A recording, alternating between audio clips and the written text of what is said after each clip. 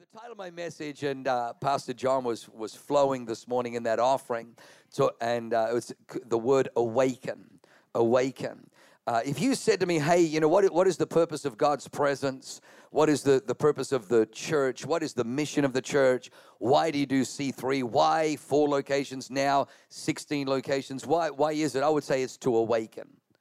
I would say it's to awaken. You say, awaken what? Well, you know, there's a principle in the scripture called the law of first mentions. In fact, it's a principle in life. The first time that you hear something, that you will regulate every time you hear about that subject, that issue, that topic through that filter. And so the first thing that we see God do is awaken man. And we're going to go there in a second. In fact, let's go there now. Genesis 2 verse 7. Genesis 2 verse 7 says, and the Lord God formed the man of the dust of the ground. This is Genesis 2. Genesis 1, God created man. But Genesis 2, God formed man. Is that Tyler? Tyler, nice to see you. Stand up with your beautiful bride. These guys are about to, or have kind of right in the process of launching down in Jacksonville, Florida. Is that right? C3 Jacksonville, Florida. They are 2 of the finest people. I'm so sorry. I just looked down and thought, gosh, that guy looks like, it is. Oh my gosh. I'm so sorry. Nice to see you guys. Lift your hands to heaven. Father, we thank you, Lord God. And you know what I hear the Holy Spirit saying? This week was not only a significant week, but a pivotal week. Because the devil will try and lie to you guys, Tyler. He'll try and tell you, you build the church out of what you know in your mind, what you've learned cognitively. And God says, no. I will build my church, and he does it through the power of his Spirit. And the beautiful thing about the kingdom is completely transferable. And this week, you got to download in your spirit. Don't worry about what you do know or what you don't know in your mind. I've put it in your spirit. The DNA of a city-shaking church in Jacksonville, where the altars are filled every week with lives being saved and lives being changed and people pouring forth and people awakening out of darkness and awakening out of bondage and awakening out of addiction, awakening to the great callings and giftings and anointings of God. That's what you guys are going to do. God would say, I've put it into your spirit this week. You saw it, you heard it, you experienced it. Don't worry about, the head's always going to catch up. The head's always a couple of years behind the spirit. God put it in your spirit. Just let it flow in Jesus' name. Everyone said, amen. So great to see you guys. Welcome as well. God bless you. Fantastic. And if I missed anybody else visiting from out of town, God bless you. Welcome. So anyway, Genesis 2 says, the Lord God formed man from the dust of the ground. Genesis 1 says that God created man in his image and likeness. But Genesis 2 says that God formed man. So that tells me that God creates and then he forms. So you and I have been created. Like the fact that you're here, you carry the DNA of your mother and the DNA of your biological father is resident in you, and you bear many of their traits and many of their images. So everybody that's alive has been created, but not everybody's formed. The objective of the church is the forming of your identity, the forming of your purpose, the forming of your calling, the forming of you in the image and the likeness of God. I'm not sure if you've had a look outside the walls of the church of late, but it's chaos out there. It's crazy out there. There's disorder, there's dysfunction, there's abuse, there's shootings in Walmarts. There's people have lost their minds out there because they're created, but they're not yet formed. The job of the church is the forming. Discipleship is being formed. A lot of people don't like the forming. They because they don't like somebody else speaking into their lives. But you've got to give yourself to God's process. Anyway, let me keep reading. I'm digressing and it's not good. All right. Formed man from the dust of the ground and breathed into his nostrils the breath of life. And man became a living being. And the Lord God planted a garden eastward in Eden. There he put the man whom he had formed. Now let's jump down to verse 21. Verse 21 says, and the Lord God caused a deep sleep to fall upon Adam, and he slept. And he took out one of the ribs and closed up the flesh in its place.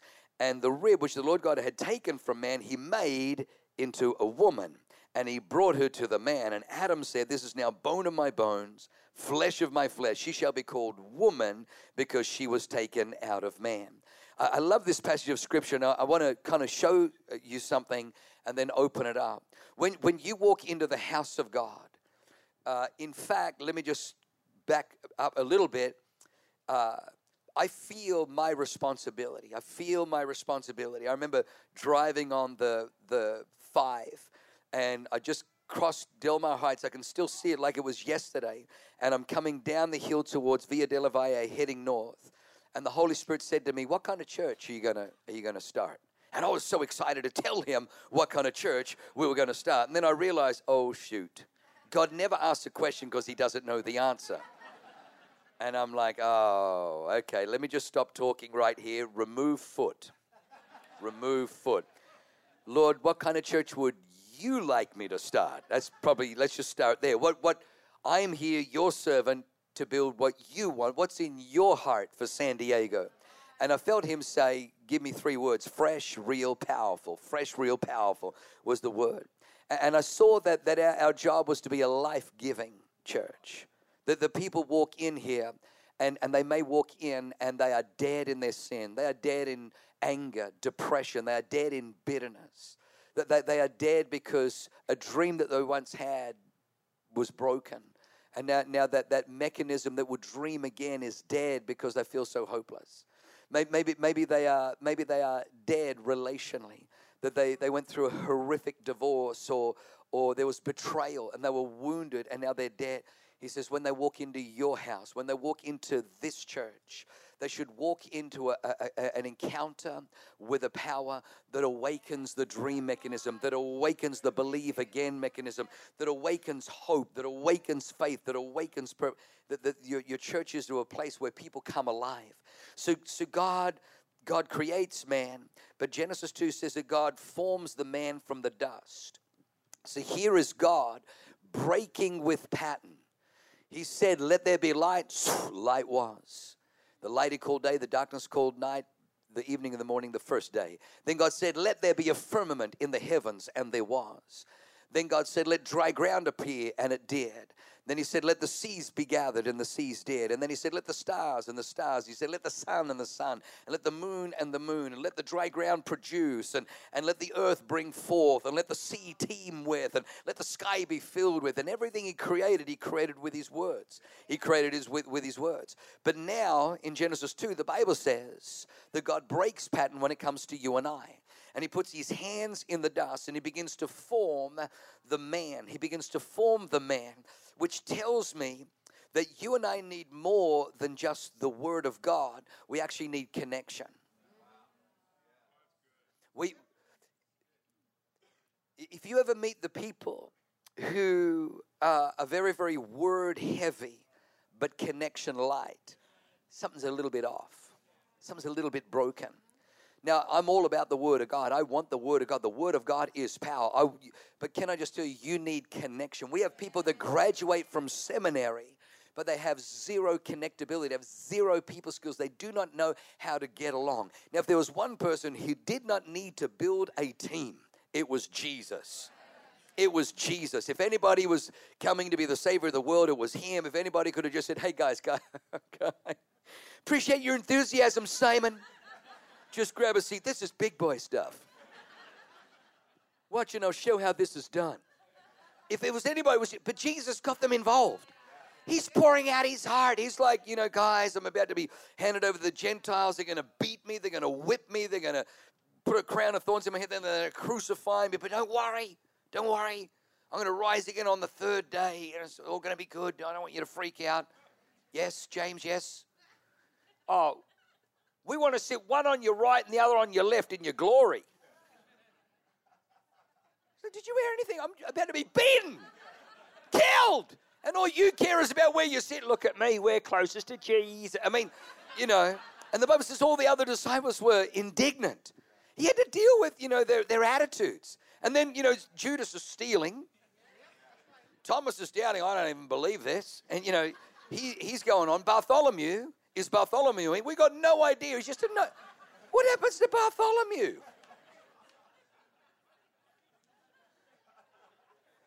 Jesus is dealing with, people will be your greatest commodity, and they'll also be your greatest headache, sometimes all at once.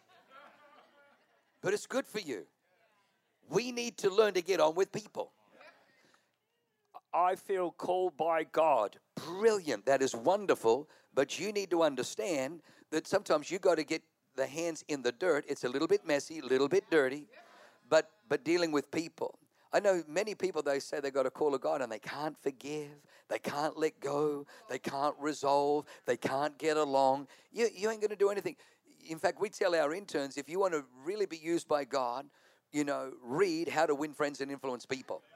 Like, at least start there, because we're graduating people from seminaries that have got a head full of theology. I've got a divinity in theology. I'm a post-tribulation rapture, person, and I believe in the great battle between Arminianism and Calvinism, but the 5-point Calvinism, but they can't raise a team, they can't build anything, they can't. It's a team that takes a city. God will give you a dream, but that dream will frustrate you until you learn to build a team. Jesus, who didn't need to build a team, built a team.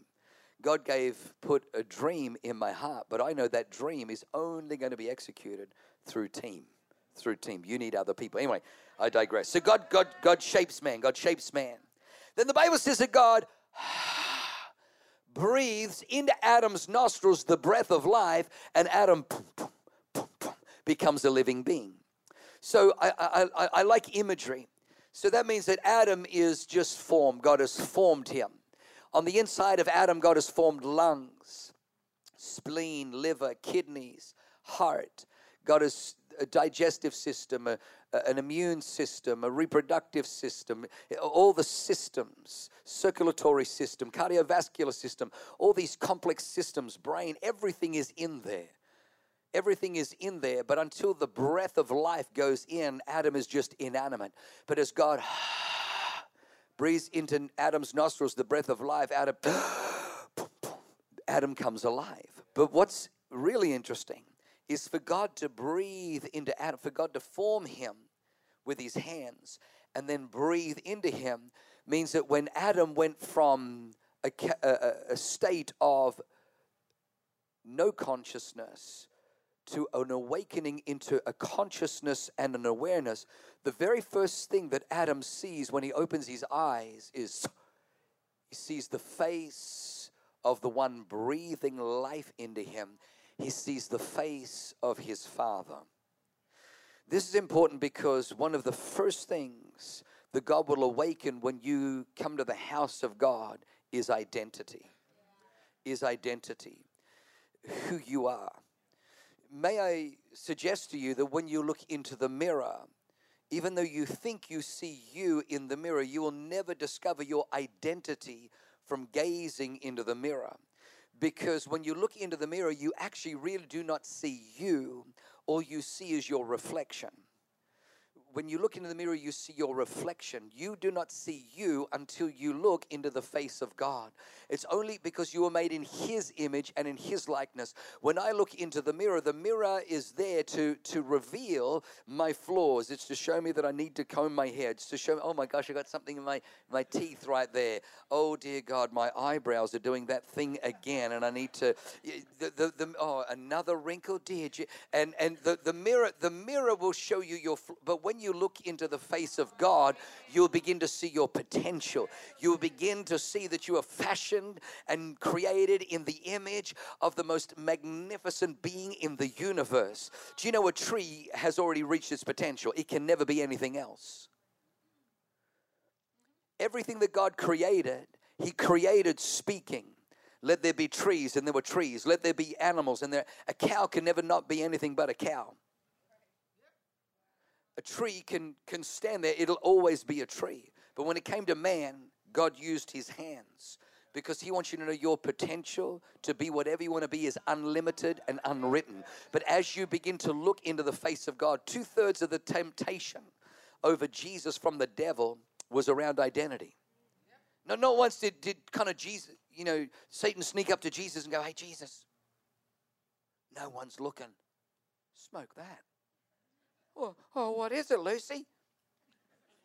Marijuana. They'll legalize it in the future. Your daddy made it. It's a natural leaf. Never once did he try and get him to say, hey, Jack lives here. Drink that. Because he could drink that and smoke that and kind of think, yeah, it's stupid. But Satan comes after Jesus and says, if you are the Son of God, turn these stones in. If you are the Son of God, throw yourself down for it. Because he knows that if I can dislodge you from your identity, if I can disconnect you from your identity, I disconnect you from your destiny, and I remove from you an understanding of the power and the potential that you hold. The very, very first thing that Adam sees is the face of his father. It's the very, very first thing. It's the awakening of his identity, that Adam is forged and fashioned in the image and the likeness of God. We live in a world that is a broken world. Do you know that 91% of our prison inmates come from father-absent households? Because there was no face of a father in their childhood as they were growing up. The power of a face, a father's face at the Little League game. The dad may not even be vocal. He may even just be checking email and having to juggle both things with work and everything, but he turns up to the game. And even though he's got his smartphone and he's doing this, just him in the, and when they call, that's his boy to bat. Come on, son, you can, when the kid look and he sees his daddy's face in the crowd, something rises in him. He says, I am valuable. I am worth my daddy taking time out of his busy schedule. There's something that is imparted through a daddy's face. When daddy's at the recital, at the ballet, at the dance, and she's dancing and she's singing, you will find she's longing, she's looking in the crowd. Is my daddy here? Most of the girls who end up in the sex trade and in prostitution, there was no father. There was no daddy's face in the crowd. Do not underestimate the power of a daddy's face. Now let me just say this, that when we see tragedies, do not let the world, which has lost its collective mind, try and tell you that it's because of this and it's because of this. In every single shooting, every single one of those tragedies, one common denominator: no father. Because a father will instill value, a father will instill purpose, a father will say your life is significant. You don't got to try and be famous by shooting up a mall or shooting up a Walmart or destructive. Hurting people hurt people. But when a father is present and when a father's face is there in the crowd with that child, it forms the child. It tells that child, you have worth, you have value, you have purpose, you are created for significance. Go on, son, you can be something. Go on, daughter, you can do something great with your life. Satan, I'm telling you, the devil looks. He scours and he looks for children that have no daddy in their home, because the father is the covering of the home. The father is the covering in the home. And the enemy comes in where there's no covering. And he will seed into the pain. He will seed into the resentment. He will seed into the bitterness. He will seed into the brokenness, all kinds of jacked up ideas. And there's nobody there to straighten him right. That's why we need to raise up fathers. That's why I thank God for Emerge. I thank God for Emerge. Now listen to me. You and I live in a world where there is a spirit in this world. I don't have time to go into it. But the devil is a thief. He's an identity thief. He wants to steal your identity, because if he can steal your identity, he can take away your destiny. Joseph has 11 brothers, but he's the only son of Jacob that wears a multicolored tunic. He has a multicolored tunic that daddy made for him.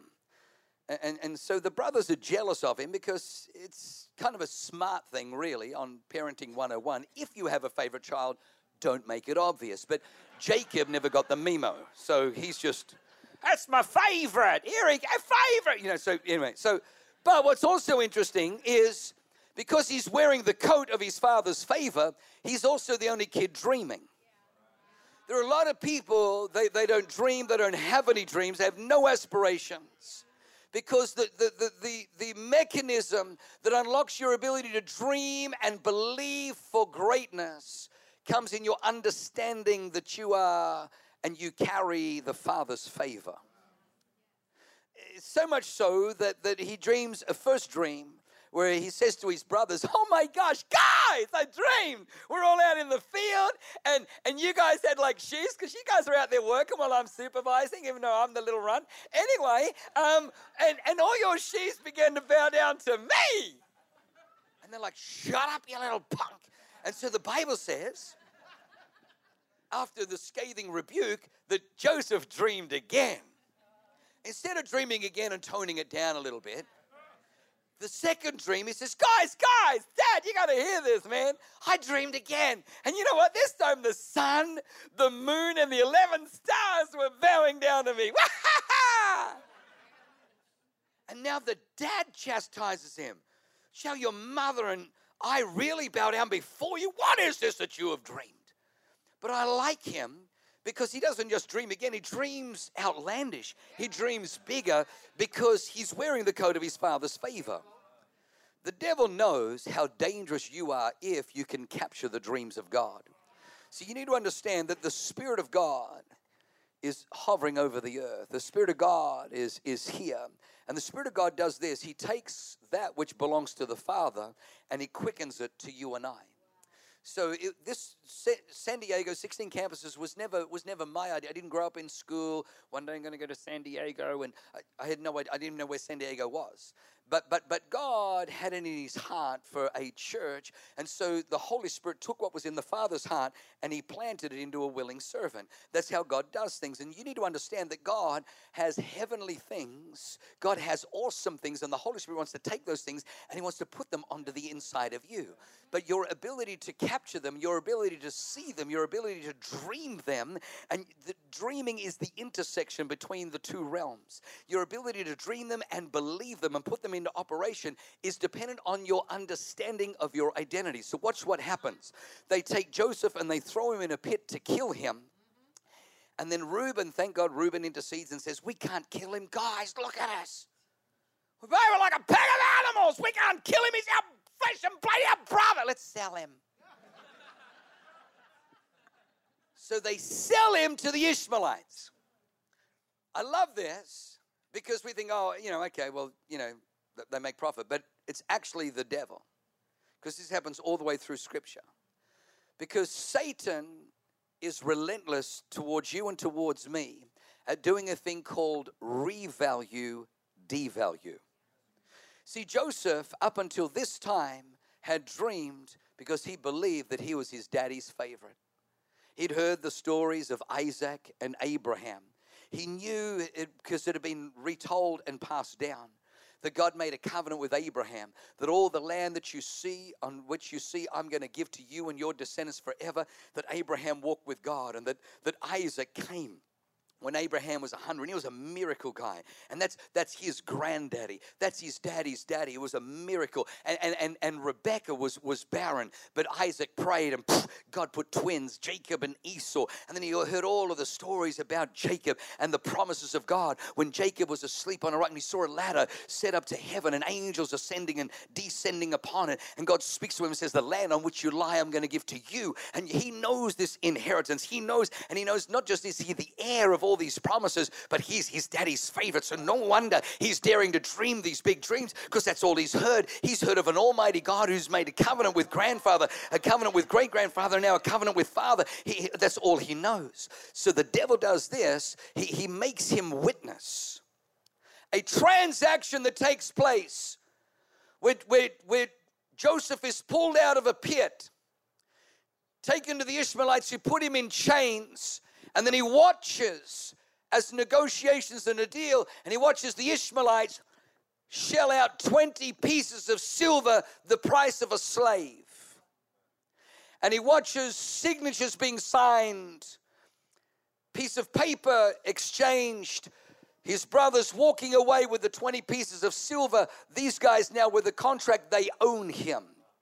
And the devil has revalued him to You think you're this, you think you're that, you think you're an heir, you think you're some destiny shaker, some history maker. Let me tell you who you are. You are a slave. The devil wants you to believe that you're a slave to your sin. You're a slave to your past. You're a slave to what happened. You're a slave to that addiction. You're a slave to pornography. You're a slave to your gambling. You're a slave to your anger. You're a slave to that alcoholism. You're a slave to that drug. You're a slave to this. The devil is a liar. You are not what you struggle with, and you are not what the world tries to tell you you are. You are who God says you are. The most magnificent thing about the story of Joseph is he never let the transaction, he never let the betrayal, he never let the disappointment shape his identity. He knew who he was. They may have called him slave. Potiphar, slave boy, come in and get me my what.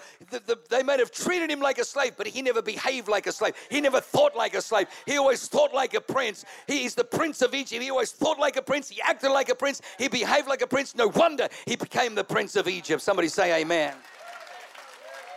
Don't let the world devalue you. Do not let the world tell you the transactions that you engage in, the things that were out of your control have revalued you and devalued you. You bear the image of the living God. You are stamped with the Imago Dei. You are sons and daughters of the Most High God. Let God breathe on you and awaken your identity. Oh, man. I'm still on point one. Luke 15, the prodigal son. We see this echoed again. Incidentally, Jesus was sold for the same price, the price of a slave, because it's the devil. He always wants you to believe you're a slave. There were slaves in Egypt. There were slaves in Babylon. The devil's number one goal is to have slaves. Do not let him enslave your mind. Do not let him enslave your mind that you're just this and you're just that. You're made in the image and the likeness of God. So we know the story of the prodigal son. The son comes and literally, you need to understand Jesus is preaching to a Jewish audience. And when he says, the younger of the two sons comes to the father and says, Father, give me the inheritance that is due to me. This is so obscene. This is the height of dishonor and depravity, disrespect, because daddy's not dead. But the son is saying, as far as I'm concerned, you're dead to me, and I don't care about you, your life, your welfare. A son's job is to provide for the father in his old age. This man is so reprehensible in this story that he says, I want to take from you, old man, because I just want to go and party. So the audience hearing this immediately is, villain is this boy. The Bible says he goes off to Las Vegas, where what happens in Vegas stays in Vegas, only to find it doesn't stay in Vegas, it stains his soul. But anyway, and the Bible says he spends everything that he had on wild living, and he eventually runs out. And there's a famine in the land, and nobody gave him anything. The world is empty. The world will never satisfy. So the Bible says he joins himself to a citizen of that country who puts him into the field to feed, and Jesus, so provocative, to feed swine. So now the Jews are like, oh my gosh, to feed pigs! Can he get any lower? It's an unclean animal, forbidden all the way through the scriptures. They're feeding pigs. The Bible says one day as he's going out with the pig slop to feed the pigs, he was so hungry that he began to look at the pig slop to feed on the pig slop. And then it says in the story that he says, man, how many of my father's hired servants have bread enough and to spare, and here I am perishing with hunger. I'm no longer worthy to be called my father's son. I know what I'm going to do. I'm going to go back to my father's house, and I'm going to ask him to make me like one of his hired servants, because I'm not worthy to be his son. And everybody listening is like, damn right, but man, you don't even deserve to be hired. You don't even deserve to be a worker. Surely the dad's going to bring judgment, not mercy. Well, the Bible says that while he was a long way off, the father got up off the porch and ran towards him. Now, you can't recognize someone. This has been years. This has been years, which meant that the father was looking.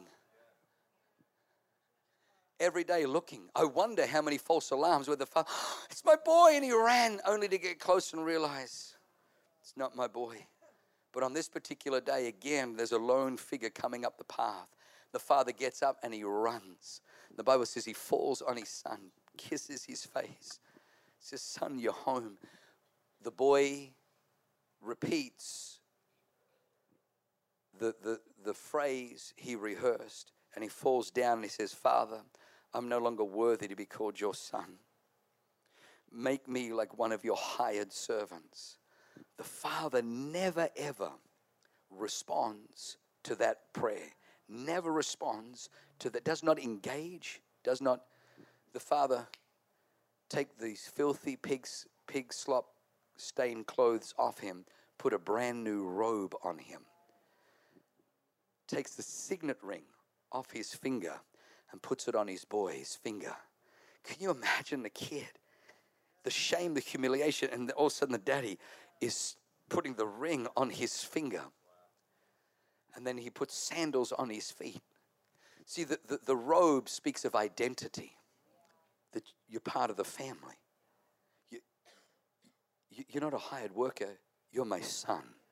I'm restoring you back to son. When you and I, because of our sin, have lost, but when we come to Christ, we are born again. And he takes our sin-stained rags off us, and he clothes us in the righteousness of Jesus Christ. Well, we know we're not, but we are now restored to sonship. But even more than that, he takes the signet ring.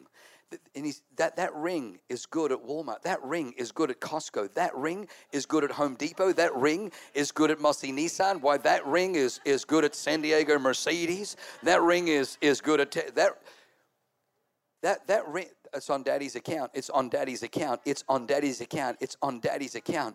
Authority. Not only that, sandals on the feet is purpose. But the father does one thing that most religious churches gloss over.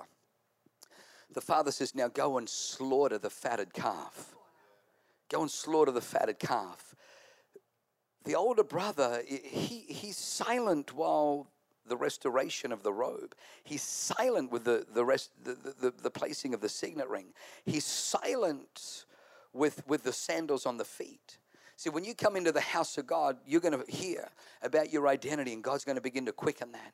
You're going to hear about authority, that you're the head and not the tail, above only, not beneath, blessed in the country, blessed in the city, that you have authority over demons, authority over sickness. You have authority. You're not just kicked around. Whatever you bind on earth, bound in heaven. Whatever you loose on earth, you have authority. You're going to hear about that. Sandals on your feet. You're going to find purpose. You're going to walk with purpose. You're going to walk with meaning. Every place the sole of your foot shall tread, God has given you, you're going to find all of that. But the older brother only gets indignant when he hears that they're going to slaughter the fatted calf. Because the fatted calf says your life is worth celebrating. The fatted calf meant value. In this house, listen to me. And God bless, I'm only on point one.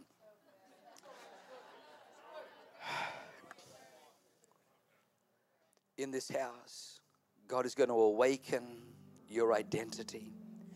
He's going to awaken your authority. He's going to awaken your purpose, your mission, your calling. But the greatest thing, and this thing will govern, it undergirds everything, is your value. Because the devil will whisper, you have lost value because you're a broken jar, a broken vase, you did this and I was there. I saw it. I was an eyewitness to that sin. I was an eyewitness to what you did. I was there. And don't ever think that you're not that, you're this. Oh, you can wear your facade to church, and you can wear your mask, and you can say blessed and highly favored, or you can go through all the external rhetoric, but on the inside, I know who you really are. You are useless. You are no good. You are used and abused. You are junk. You are broken. You're abandoned. Your parents didn't even want you. And the devil will put all of these things in there. The father knew that the restoration was not complete with him just finding identity, with him just having authority restored and purpose. The father knew for healing to be complete, we're going to slaughter the fatted calf and we're going to celebrate. Because, son, I want you to know your life is worth celebrating. Do you know, probably one of the number one things that we get criticized for in C3 is that we're a little too party friendly. We're a little bit too happy. Down at that C3, they're always clapping and smiling and laughing. As though it's a bad thing. Do you know why we're always clapping? Because you're here. Are you kidding me? When you joined, our church got better. Are you kidding? You gave us a reason to celebrate. You putting your roots down? Are you kidding? We hit the jackpot. This is better than Powerball. You turned up. You walked in here and said, I'm calling this home. Man, your life is worth celebrating. Just a couple of weeks ago, we went up to Napa, which you probably shouldn't say as a preacher, doing wine tasting. If I was honest with you, we went 2 years ago for Pastor Becky's 30th, and she's 32 now. John the Cradle Robber. And Leanne said, oh yeah, you know, it's Becky's birthday and we're going to do this. And I'm like, oh, what are we doing? Oh, she goes, oh, we're going to go wine tasting for 3. I'm like, for three.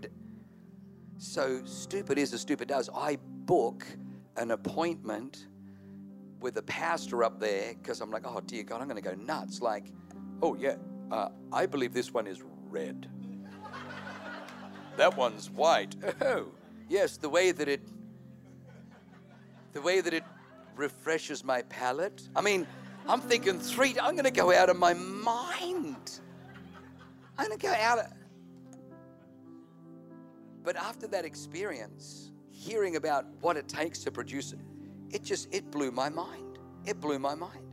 So we went back like 6 months later, and we've been back a few times since. Well, just 2 weeks ago we were there, and it was Pastor Michaela's birthday, it was my birthday, and so we're here, and we're laughing, and we're eating great food and great restaurants and drinking wine, and we're just getting back to the hotel, and you know, it was so much fun. I thought, so many pastors backslide or do stupid things because they don't have this.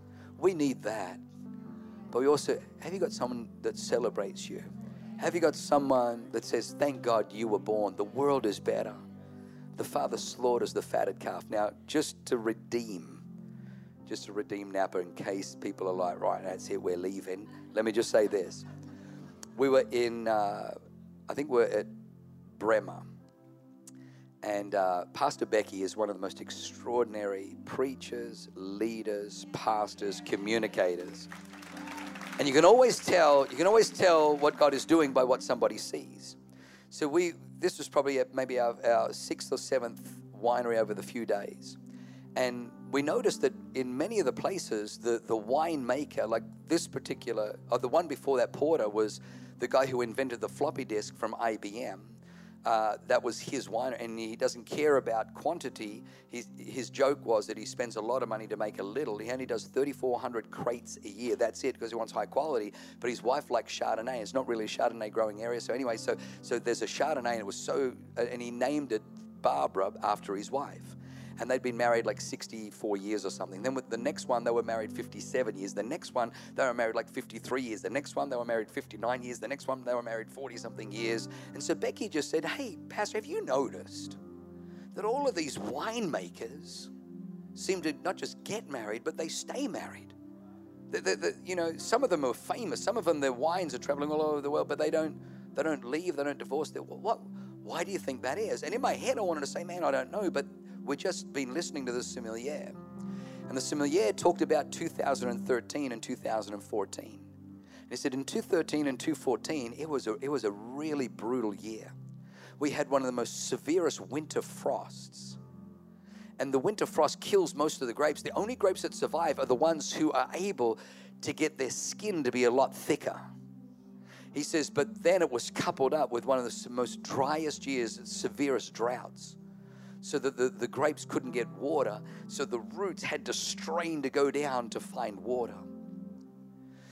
Do you know how many marriages over the years that sadly Leanne and I have tried to counsel but failed to get them to stay together because of a winter frost, an unresolved bitterness, a harshness, a frost that set in, and they divorce, irreconcilable differences? Or how many droughts She's no longer meeting my needs. He's not doing it. And so because of a drought, they leave. But to a winemaker,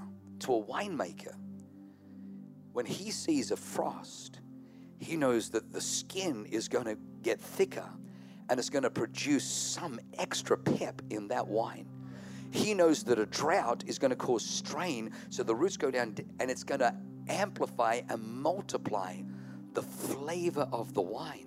So a winemaker will go through the same frost and the same drought, but rather than say, that's it, we're divorcing, he knows, man, if we're going through this much frost and this much drought, imagine the vintage, imagine the sweet wine that this relationship is going to produce. Thanks for listening. To find out more about our pastors, team, and what we do at C3 San Diego, go to c3sandiego.com.